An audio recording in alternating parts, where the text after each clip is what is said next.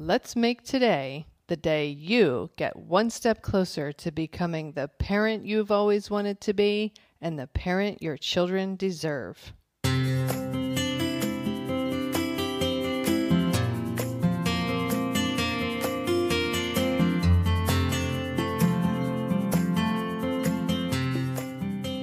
Hi, and welcome to Powerful Parenting for Today's Kids. I am your host, Erin Taylor, and I have wanted to help parents and children literally since I was 11 years old.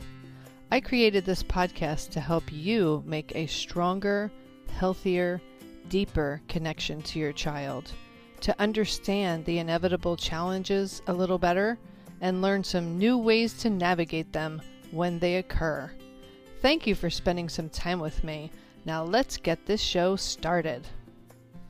Hello and welcome to episode 260. A few days ago, I had a conversation with a colleague about parenting teens and why it's so hard. And we came up with several things that you may or may not realize that are challenges for parents of teenagers. And I wanted to share them with you here today because I'm hoping that if you haven't thought of these things, it might help you to understand why you're struggling, if in fact you are struggling with your teenager, and how very normal that is. Part of getting a handle on the challenges in our lives is normalizing it, realizing that we're not the only ones with this challenge. We're not aliens, that there are many people who have our particular struggle or our child's struggle. It really helps to know that we're not alone. And then the next step is becoming aware that there is a problem, and then what your participation in that problem is, and then you can start to figure out some steps that you can take to resolve the problem or make the challenge a little less challenging. But for today, let's just talk about why is it so hard to parent a teenager? Well, first of all, when our kids are young, we're busy planning play dates and attending play groups and going to little gymboree or my gym type of things. Many of us anyway spend the early days of our children's lives doing those sorts of things. Or we're taking our child to the playground and we're meeting other moms or dads. We're meeting other parents, and it's very common to naturally discuss the challenges that we're facing at home. And so it's almost like we have a ready-made beginnings of a social network or a village in parenting our kids, because we are with people who are struggling through the exact same challenges at their houses. And so we find camaraderie, we find support, we can brainstorm ideas for how to get through it. And then our kids might start sports, or they get lessons in something, art lessons or piano lessons or what have you. And when our kids are younger and they're doing these sports or lessons or activities, more than likely we're taking them there and we're sitting there while they're doing the practice of whatever it is. And then the other parents are also more than likely sitting there during the practice. So again, we still have access and connection, easy connection to people who are in a similar life situation to us. Sometimes we might not work when our children are young, but as they get older and they become teenagers, it's very common, especially for stay-at-home moms or dads, to be ready to get back out into the working world. They feel that their time at home has been well spent raising their children are older, and now they can focus back on their career or get a job. And also, this naturally happens when our kids get to be mid to older teenagers. It probably means that we're somewhere in our 40s. and it's very normal for women in their 40s and men to have a midlife reevaluation, let's call it. It could be a midlife crisis if we wake up one day and realize, oh my gosh, my life is half over and what have I done with it? Or this is not where I thought I would be at this point. I'm completely off track from where I wanted to be. But if we're working hard to constantly be mindful and keep checking in and making sure we're kind of on the path we want to be on, or resetting ourselves back to that path if we go astray, then it's not going to feel like a midlife crisis at that point. It's going to feel like a midlife reevaluation. Let me look at where I am. Let me look at where I've been, where I've come from, where I'm headed, and make sure that I still feel happy and pleased about my direction in life.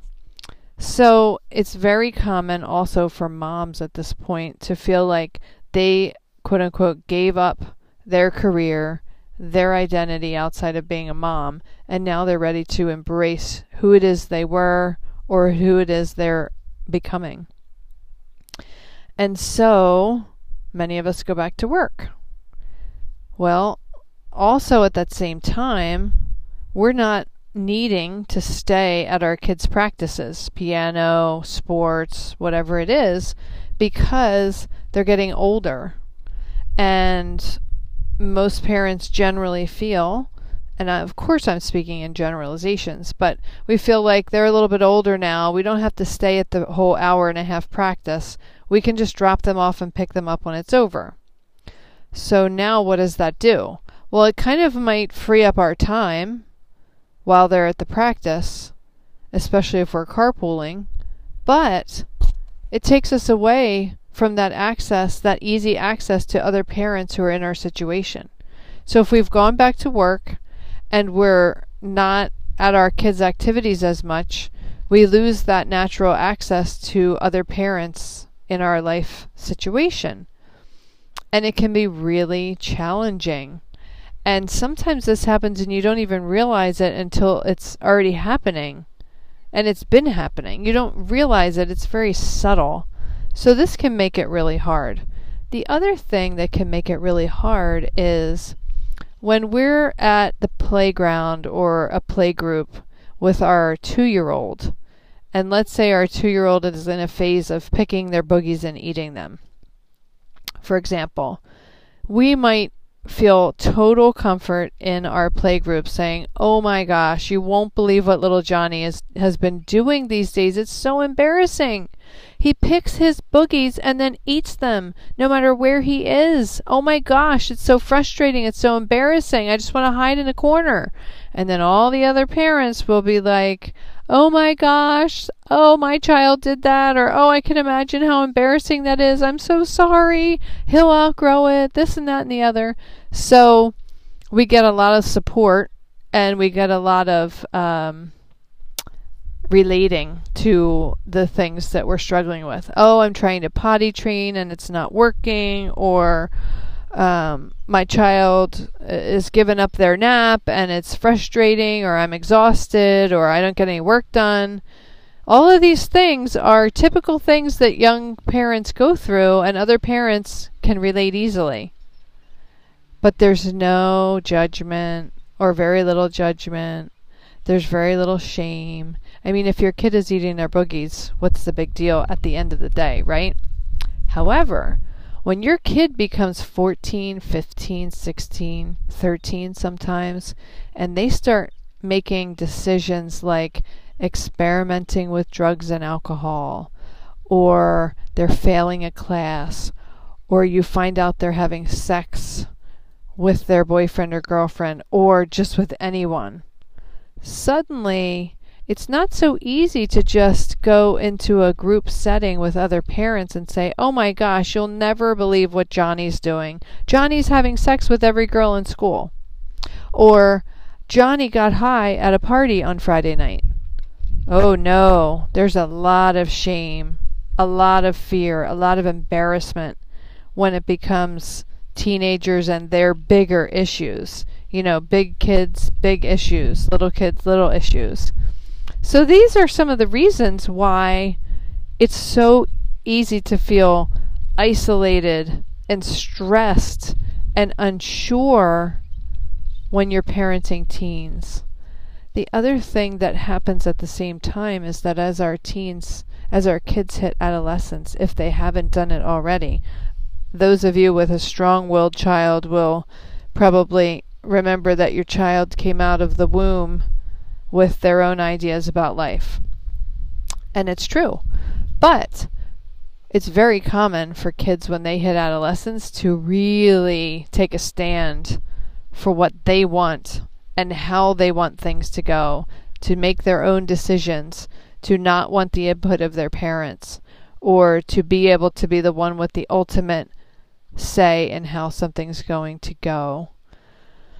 This gets to be very, very, very hard to navigate when we're used to kind of calling the shots. We've been making our child's meals or choosing what they'll eat for the most part, or planning the schedule for the day. Suddenly at adolescence, our kids want to plan their own schedule. They want to pick their own foods. They want to accomplish their own things on their to-do list, not necessarily yours. All of these things make it so, so hard to parent a teenager.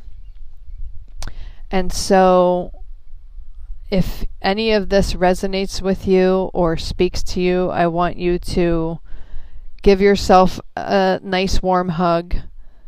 Know that you're doing the best that you can, and that it is hard to parent teenagers, but it doesn't have to be as hard as it is.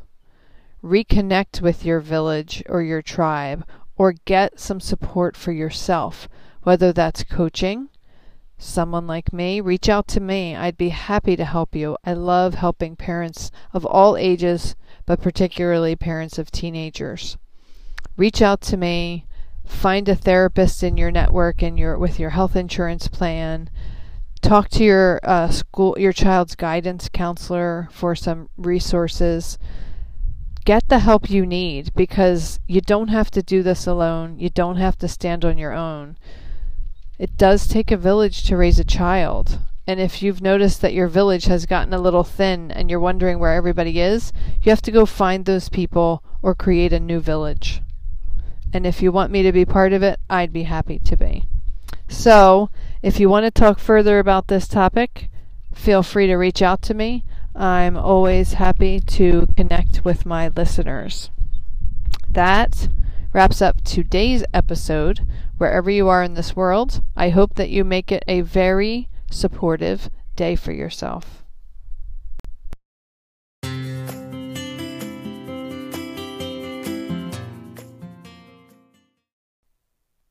That wraps up this episode of Powerful Parenting for Today's Kids. If you know anyone who could benefit from this episode or this podcast in general, please share it with them. Also, I always love hearing feedback from my listeners.